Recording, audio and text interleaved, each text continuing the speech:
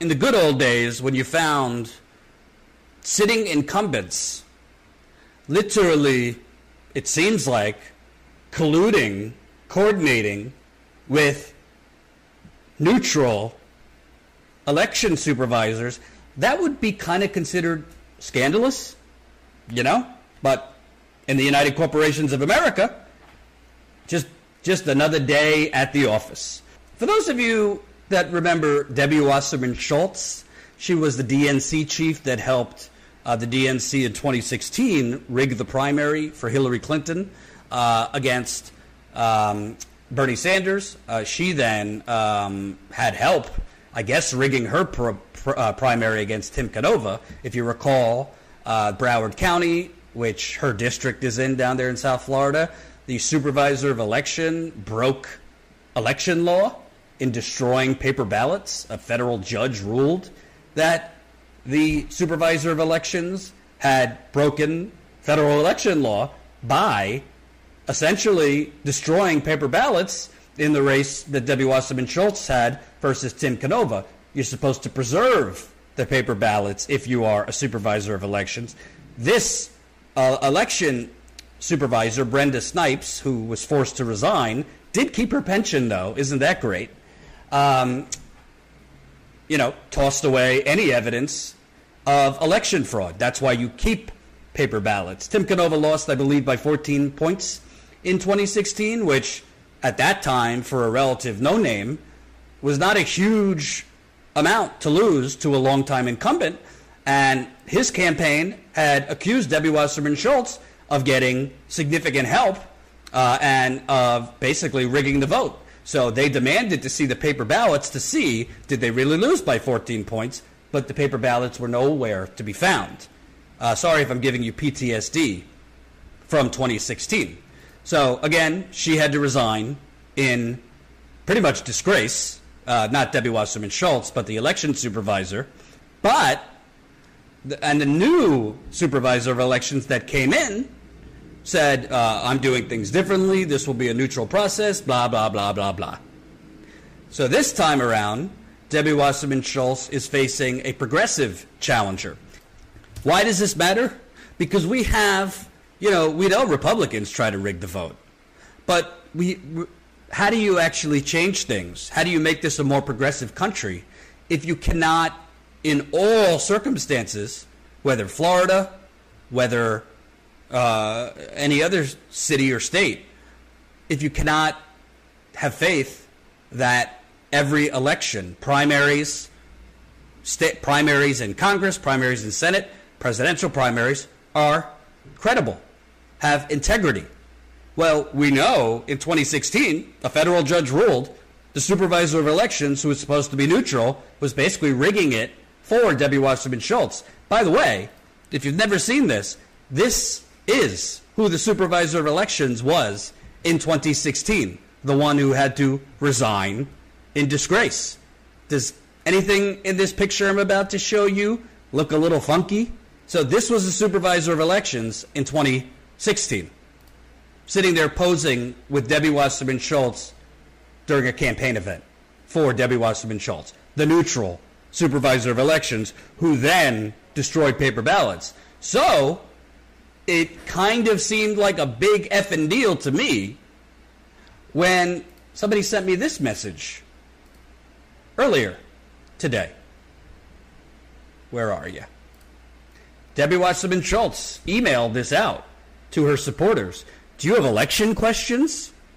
Please join me Friday, August 7th at 10 a.m., so tomorrow, 10 a.m., for a Q&A session with Broward County Supervisor of Elections, Peter Antanasi, and Miami-Dade County Supervisor of Elections, Christina White. If you have questions for the supervisors, email them to blah, blah, blah, blah, blah prior to the event. We'll ask some of the most relevant questions. If you want to watch the event, it will be streamed live to my Facebook page at 10 a.m. on Friday. So, why does this matter, you might ask? Well, again, the supervisor of elections in 2016, who illegally destroyed paper ballots and was forced to resign, No, she wasn't sent to jail, even though what she did was illegal. Yes, she was able to keep her pension, even though she illegally destroyed paper ballots. The new supervisor of elections is literally holding an event with Debbie Wasserman Schultz 1 day before early voting begins down in South Florida in Debbie Wasserman Schultz's district. 11 days before the in-person primary between Debbie Wasserman Schultz and progressive challenger Jennifer Pearlman. What's interesting about this is I combed through Wasserman Schultz's Facebook, her Twitter, couldn't find this invitation. So essentially, from what I could gather, Debbie Wasserman Schultz emailed this to her supporters. So it is obviously inappropriate, especially in a district that, again, the previous neutral supervisor of elections had to resign after illegally destroying paper ballots. It is very, very suspect and inappropriate why the current supervisor of elections would agree to join basically a campaign event for the longtime sitting incumbent.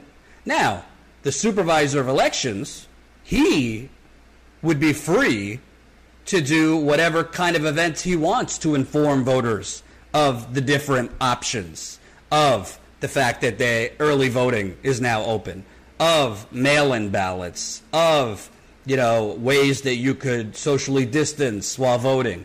That would be the job of the supervisor of elections by themselves, not in a joint event with the sitting incumbent, oh, by the way, 1 day before early voting begins.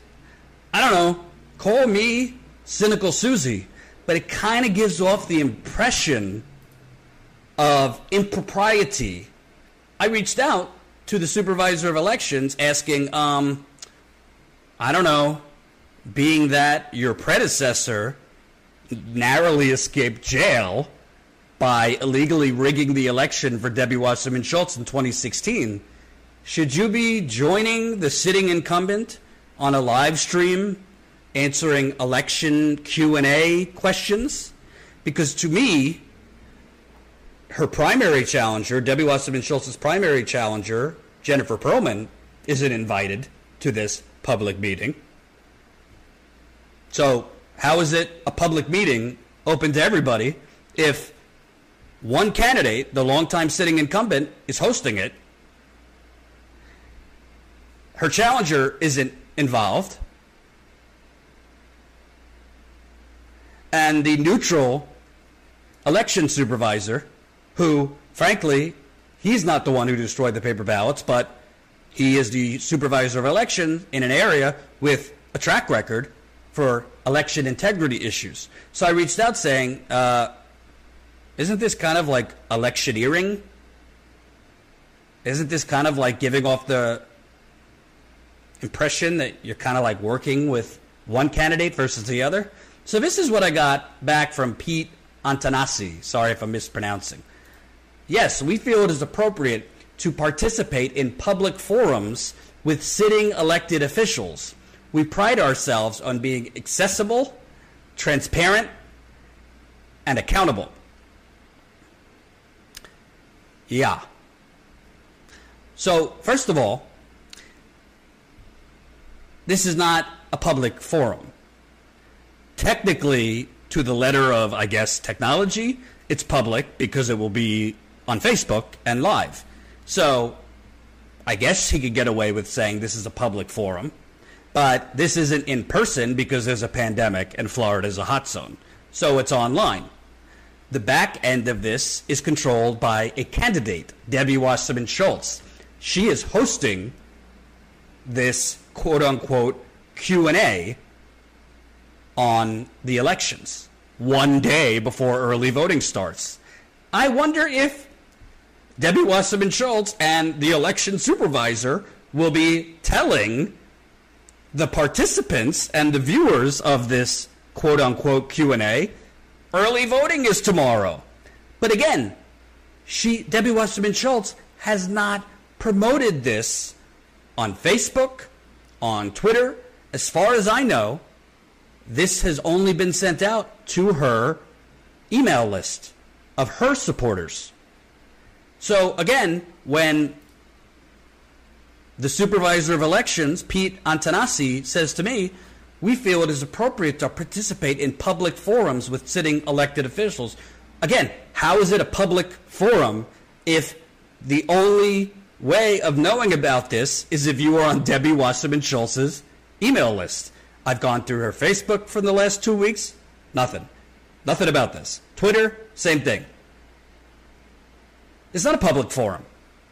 It's basically a virtual election Q&A. The longtime sitting incumbent is hosting, inviting the neutral supervisor of elections with basically only Debbie Wasserman Schultz's email list recipients knowing about it. Basically, it's a campaign event rallying her base to start sending in their mail-in ballots and to early vote, with the supervisor of elections joining. Does corruption exist anymore? Do conflicts of interest exist anymore? This isn't about just Debbie Wasserman Schultz. This is about election integrity. This is about fraud. This is a district that, again, just 4 years ago had the supervisor of election, I hate to be a broken record, illegally destroying paper ballots, which are meant to be backup sources to make sure that the count that's going out is accurate. I mean, it's just mind-blowing, absolutely mind-blowing that this is happening in broad daylight. I sent it around to journalists today. Other than Ryan Grimm with The Intercept, most of them didn't respond to me or didn't even share this. I even sent it to progressive media. They didn't share it. I asked some follow-up questions, and the supervisor spokesperson told me, sorry for the confusion. We are not hosting the event. We are invited, and as with as many invites as we could manage, we accepted. So I wrote back, that's kind of a distinction without a difference. Actually, I think it's a little worse that you're not hosting it and you're just joining one candidate's event. The supervisor of elections should not be attached to any events with candidates. They are supposed to supervise the election. They are supposed to basically be godless when it comes to candidates. If Pete Antanasi, the supervisor of elections, wants to hold a digital Q&A informing Florida's 23rd district voters how they vote, when early voting is, how you could do a mail-in ballot, all those things, have at it. That would be great. But that's not what's happening here. This is a virtual meeting hosted by Debbie Wasserman Schultz without her opponent partaking with the supervisor of elections. That's coordination. The follow-up questions I sent to Mr. Antanasi were not responded to. In a sane country, politicians wouldn't let deadlines pass where people are going to lose anyway to make money, lose anyway to keep a roof over their head, and possibly face eviction. That would be a sane country. But that deadline is come and gone.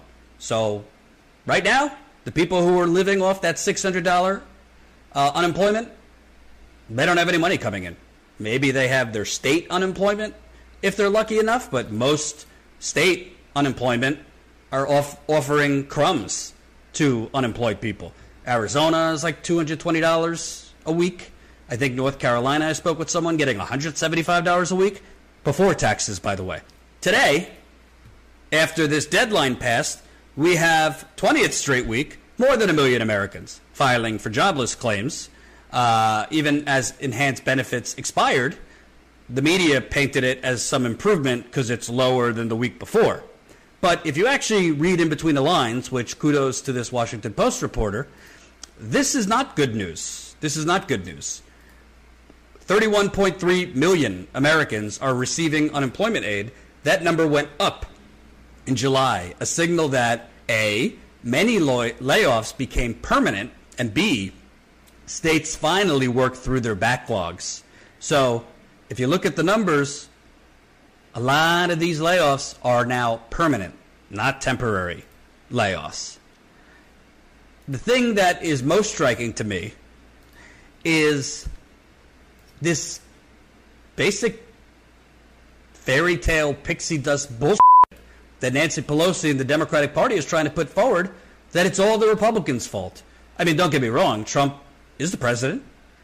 McConnell, Republicans, Mark Meadows, the chief of staff, Steve Mnuchin,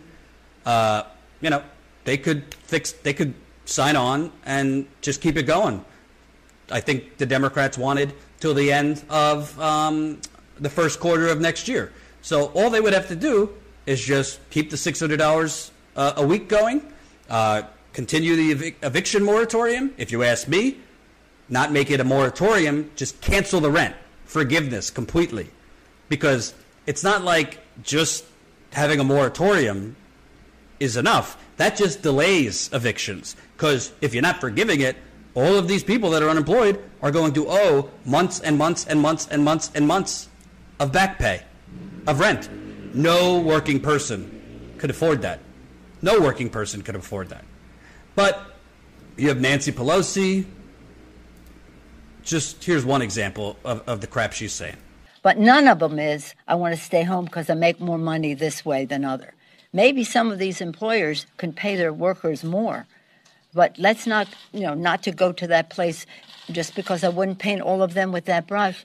We shouldn't be worrying about how much it's going to cost. So I said to the secretary, the plural of anecdote is not data. You have some examples, write them down, and let's add it up. And I'll show you my list of money that has been squandered, given to businesses who should not have gotten PPP. I don't know if you heard that. Nancy Pelosi basically saying maybe employers could pay their workers more money. Gee, maybe. It's not like you have any power over employers in America.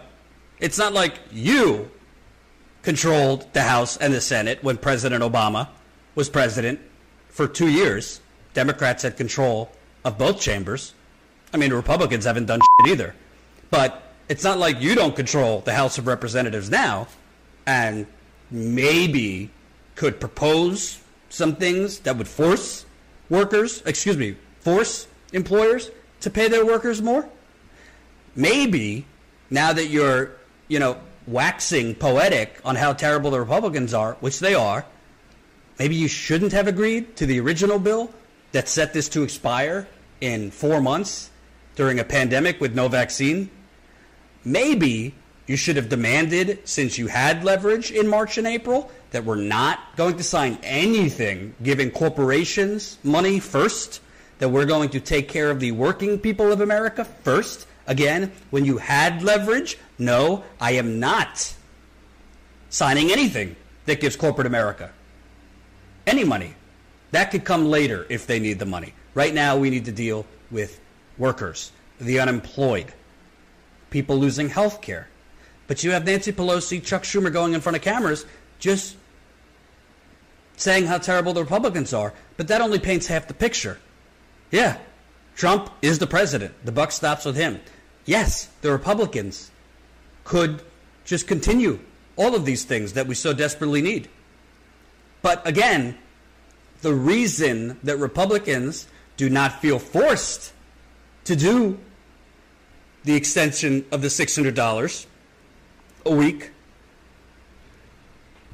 more than a $1,200 check, any type of UBI, is because they already got what they wanted, and that was trillions of dollars for their donors, for the bankers, for the oil companies, for the pharmaceutical companies, Silicon Valley, their donors.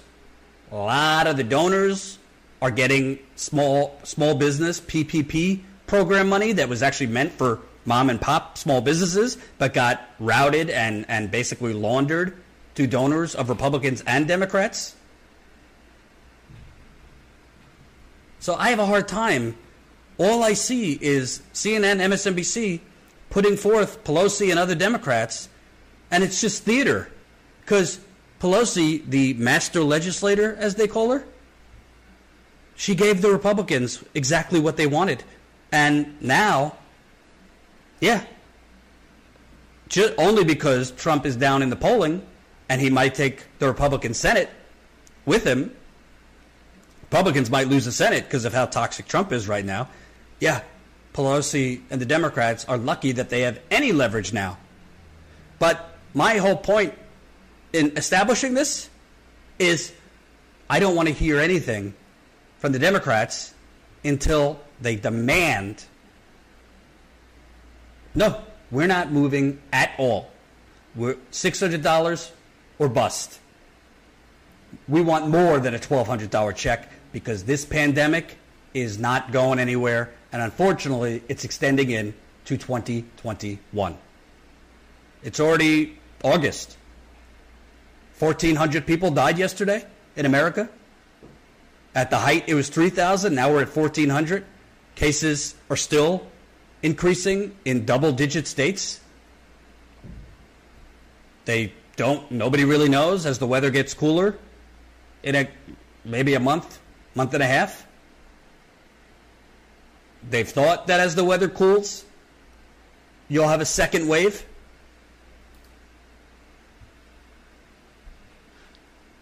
And then you have, so the Democrats, I would actually credit them if they said the only thing to negotiate is extending this to the beginning of next year. And adding, in these negotiations, there's not one word about health care. Can you believe that? There is not one word that the Democrats are proposing, or the Republicans, about how are people that are unemployed going to get health care. I've spoken with people that can't even get through trying to get Medicaid. You think unemployment is bad to get right now? It ain't so easy to get on the Medicaid rolls right now. Obamacare? How are you going to afford the deductibles? Copays? Outrageous rates in states like New York, California. And then you have, I just want to give you one example, Pelosi's number 2 in the House. Let's take a look at what Steny Hoyer had to say. To get to a deal. What's interesting here is you've got Steve Mnuchin, you've got Mark Meadows saying it's you that are being intransigent in this. It's them that have come up on some issues. I don't want to go into the nitty gritty, but are you letting the perfect be the enemy of the good, as I often have to ask when it comes to negotiations in Congress? No, we're letting the absolutely essential be the goal, not the good, not the great, not the best, the absolutely essential. In terms of confronting the virus, in terms of having state and local governments have the resources to help respond to the virus and prop up the economy, and to individuals, not only with respect to unemployment insurance, but to those personal payments that we're making, corporations who are going to lay people off, that we need to help keep those people employed. No. It's not the perfect that's the enemy. It is the essential. And very frankly, if this administration had acted in the last 2.5 months and come up with an alternative, we would have reached an agreement before we left in July for these negotiations. Do you think it's Friday or bust, as Mnuchin seemed to lay out? If you don't agree on major issues on Friday, there's going to be no deal? I don't know what he means by Friday or bust. Let's say we don't make... That's my take on it, but yeah. Well, but I totally reject that, and I hope Mnuchin reflects upon that. There is no walking away from the American people. There's no walking away from these folks who are confronting a crisis and their families are confronting a crisis. If we don't get the deal Friday, we need to get it Saturday. We need to get it done as soon as we possibly can. And I hope that means Friday. I hope it means Saturday. And I will call them. Oh, I'm sorry, Majority Leader. The threat from the president that you noted, that he says that he could take executive action if you don't come to a deal. Is that a threat you take seriously? Well, it's hard to take anything the president says seriously because he's all over the ballpark every day.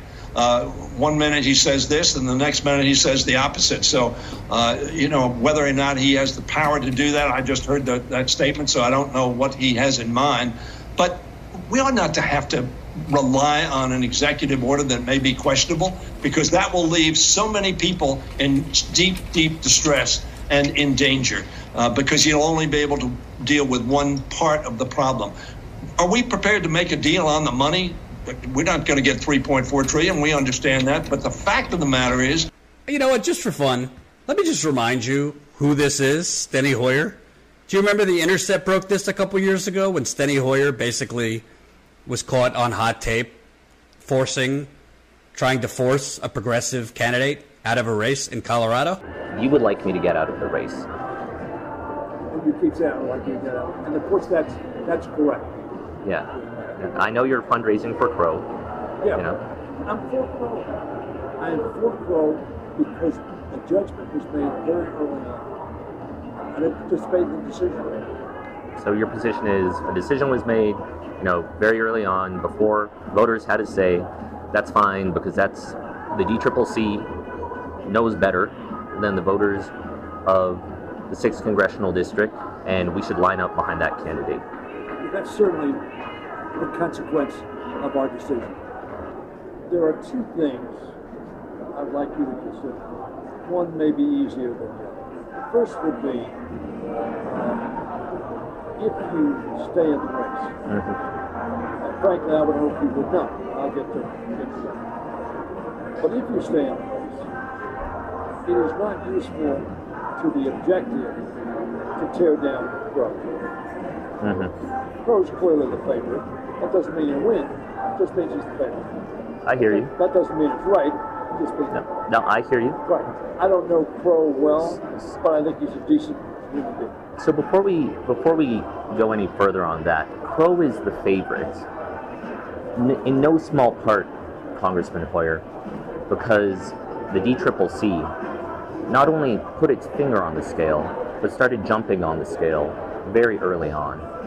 And I'm born and raised a Democrat. I mean, it's undemocratic to have a small elite select someone and then try to rig the primary against the other people running. And that is basically what's been happening. I hear you, and I disagree. I hear you. I just disagree that it's undemocratic to have a small elite rig the primary. But that's neither here nor there. So I just played that so you kind of have an idea who you're dealing with here. But riddle me this, okay? Again, we are in this moment, August 6th, a week after unemployment, the $600 unemployment extension, gone. Eviction moratorium, gone. Most states, you could be evicted now, okay? So we're here because the Republicans got exactly what they wanted 4 or 5 months ago when the Democrats had maximum leverage. So now that the Democrats have a little leverage left, they had no leverage after they gave away the farm in the beginning, $4 to $6 trillion to corporate America. Now they have a little leverage because Trump is desperate to get something done. He's just hemorrhaging in most polls. If the election were held today, Trump would lose by a lot, it seems, according to the polls. So Democrats have maximum leverage, or I wouldn't say maximum, but a good amount of leverage. And you have Pelosi saying, well, maybe employers could pay their workers more money. Just maybe. We don't have any control over that. Controlling the House of Representatives here. Steny Hoyer goes on, well, of course, we're not going to get to we're definitely not going to get to $3.4 trillion.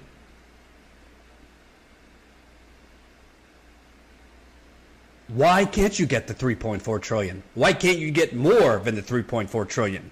Why aren't you demanding not only the $600 expansion, the $600 unemployment to continue, but add something else onto that? We don't know when this is going to end. We don't know if a lot of these jobs will be permanently gone, because a lot of these businesses might be permanently gone. Why don't you add something in terms of health care? Call it whatever you want. If you don't want to call it Medicare for all, fine. But you're not proposing anything in terms of health care and not demanding the Republicans do anything on health care. Right now, you actually could be the hostage takers if you were the Democrats. If you actually knew how to do politics. Trump, desperate. He's talking about doing executive actions on these things. McConnell doesn't want to lose the Senate. Why aren't you going in front of cameras and saying, no, the American people are desperate. This is not the time for compromise because we are dealing with a pandemic. We cannot compromise on the American people keeping a roof over their head. We cannot compromise on families being able to feed their children. We cannot compromise on people being able to have health care without the worry of cost during a deadly pandemic that we don't know when it will end or how it will evolve. Now is the time not to sit here and say, oh, this is Washington and we have to compromise, but to start hostage taking. You have the leverage because Trump is going to lose. You have the leverage because the Republican Senate might go down with him. But you're going on TV saying, well, of course we're not going to get the $3.4 trillion. If it were me, I'd say to hell with it. I'm not meeting with them. There's nothing to meet about. We've fallen off the cliff. They have thrown the American people off the cliff. They, the Republicans, they're talking about a $300. Now they're moving up to $300 a week. Put it on the Republicans.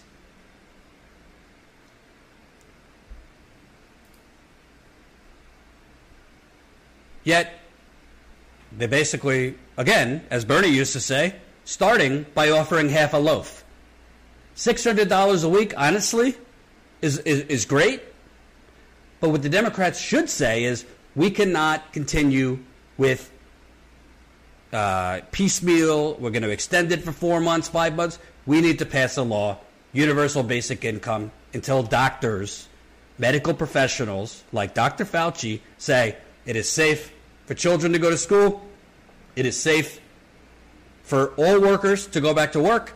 It is safe for people to congregate. And that might not be for another year. Let's be real. So we need structural safeguards in that are not going to run out in 3-4 months. They always say businesses need certainty. That's a bunch of bullshit. But anyway, people need certainty. Parents need certainty. Okay? Single mothers need certainty. Working people need certainty.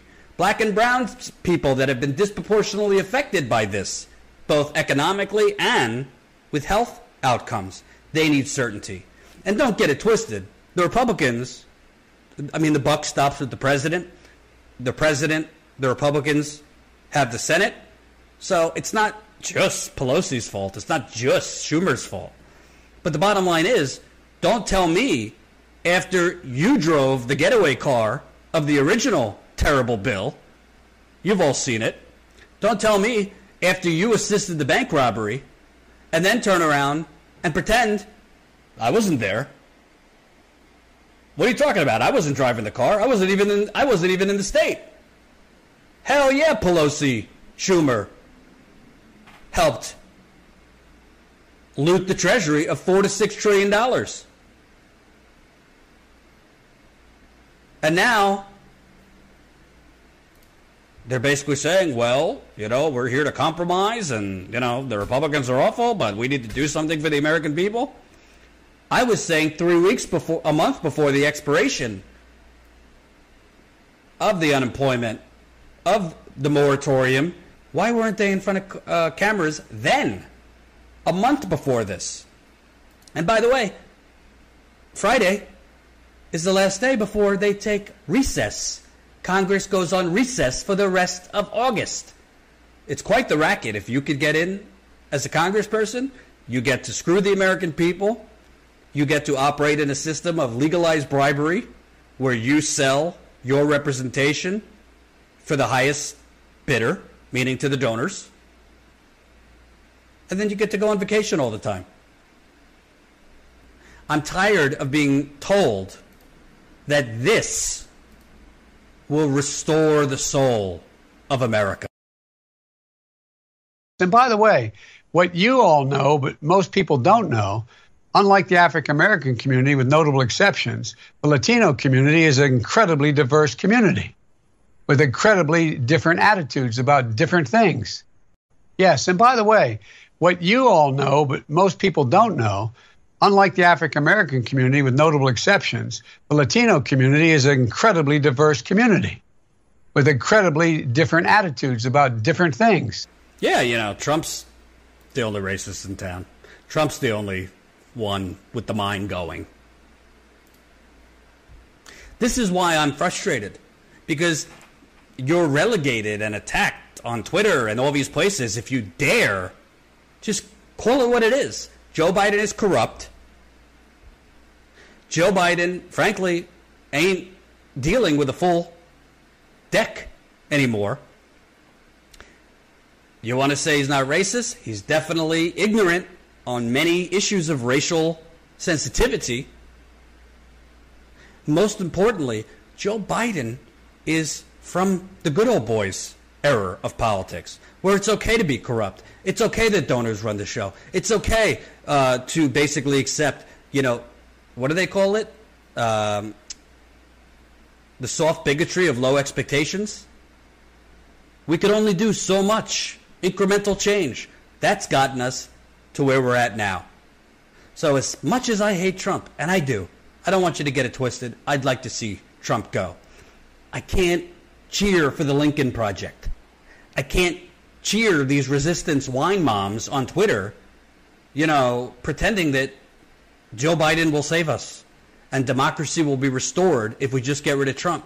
We don't have a democracy. And it's not because of Trump. Trump has made it worse.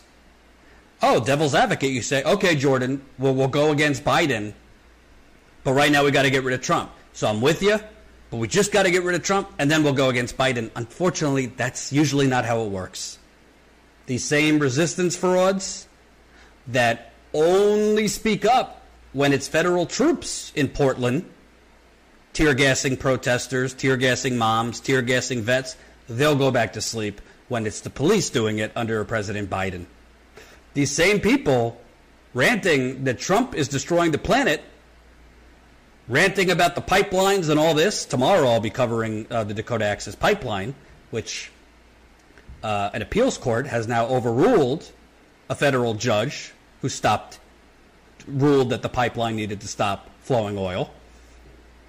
An appeals court, shockingly, has overruled that, allowing the company, once again, to continue flowing toxic crude oil under the longest river in America. So I'm trying to get an interview with the attorney for the Standing Rock Sioux tribe. So just as people were celebrating, remember, I said cautious optimism because this can be overturned on appeal. As of now, it has been overturned on appeal. But the bottom line is, I can't in good conscience sit here and pretend that it's all Trump and just getting rid of Trump will restore some type of basic decency. It's not a decent country if you don't provide health care for your people. It's not a decent country if during a pandemic your proposal, and this is Biden and the Democrats, it's not a decent country if your proposal during a pandemic where it's crucial that people don't hesitate to get care or go get tested because they might hesitate for lack of health care. That is happening. There has been plenty of people that have not gone to get tested and just said, oh, well, if I have it, I have it, and continued to go out because they don't want to get stuck with the bill. So it's not decent, and there's no soul to restore if you already don't have one. I don't want to hear how great the country will be when Joe Biden gets in here if he still won't guarantee health care, a paid sick leave, have basic demands for corporations. He just told corporate America at a private fundraiser this before I went on vacation.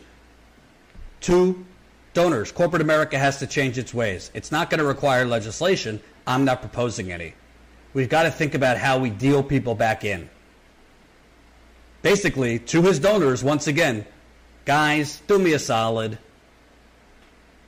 Give a couple more crumbs to the worker bees. I'm not going to make you do it. I'm not proposing anything per se. But, try not to be so greedy.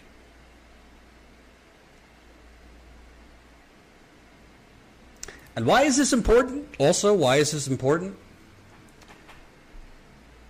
I think that because Joe Biden is basically running Hillary Clinton's campaign on steroids. I mean, he has doubled, tripled down. He's not proposing anything. Hillary Clinton didn't propose anything. It was all Trump is terrible. Trump is a threat. Trump is an unprecedented, evil. Vote for me. That's what Joe Biden's doing. You see similar things happen.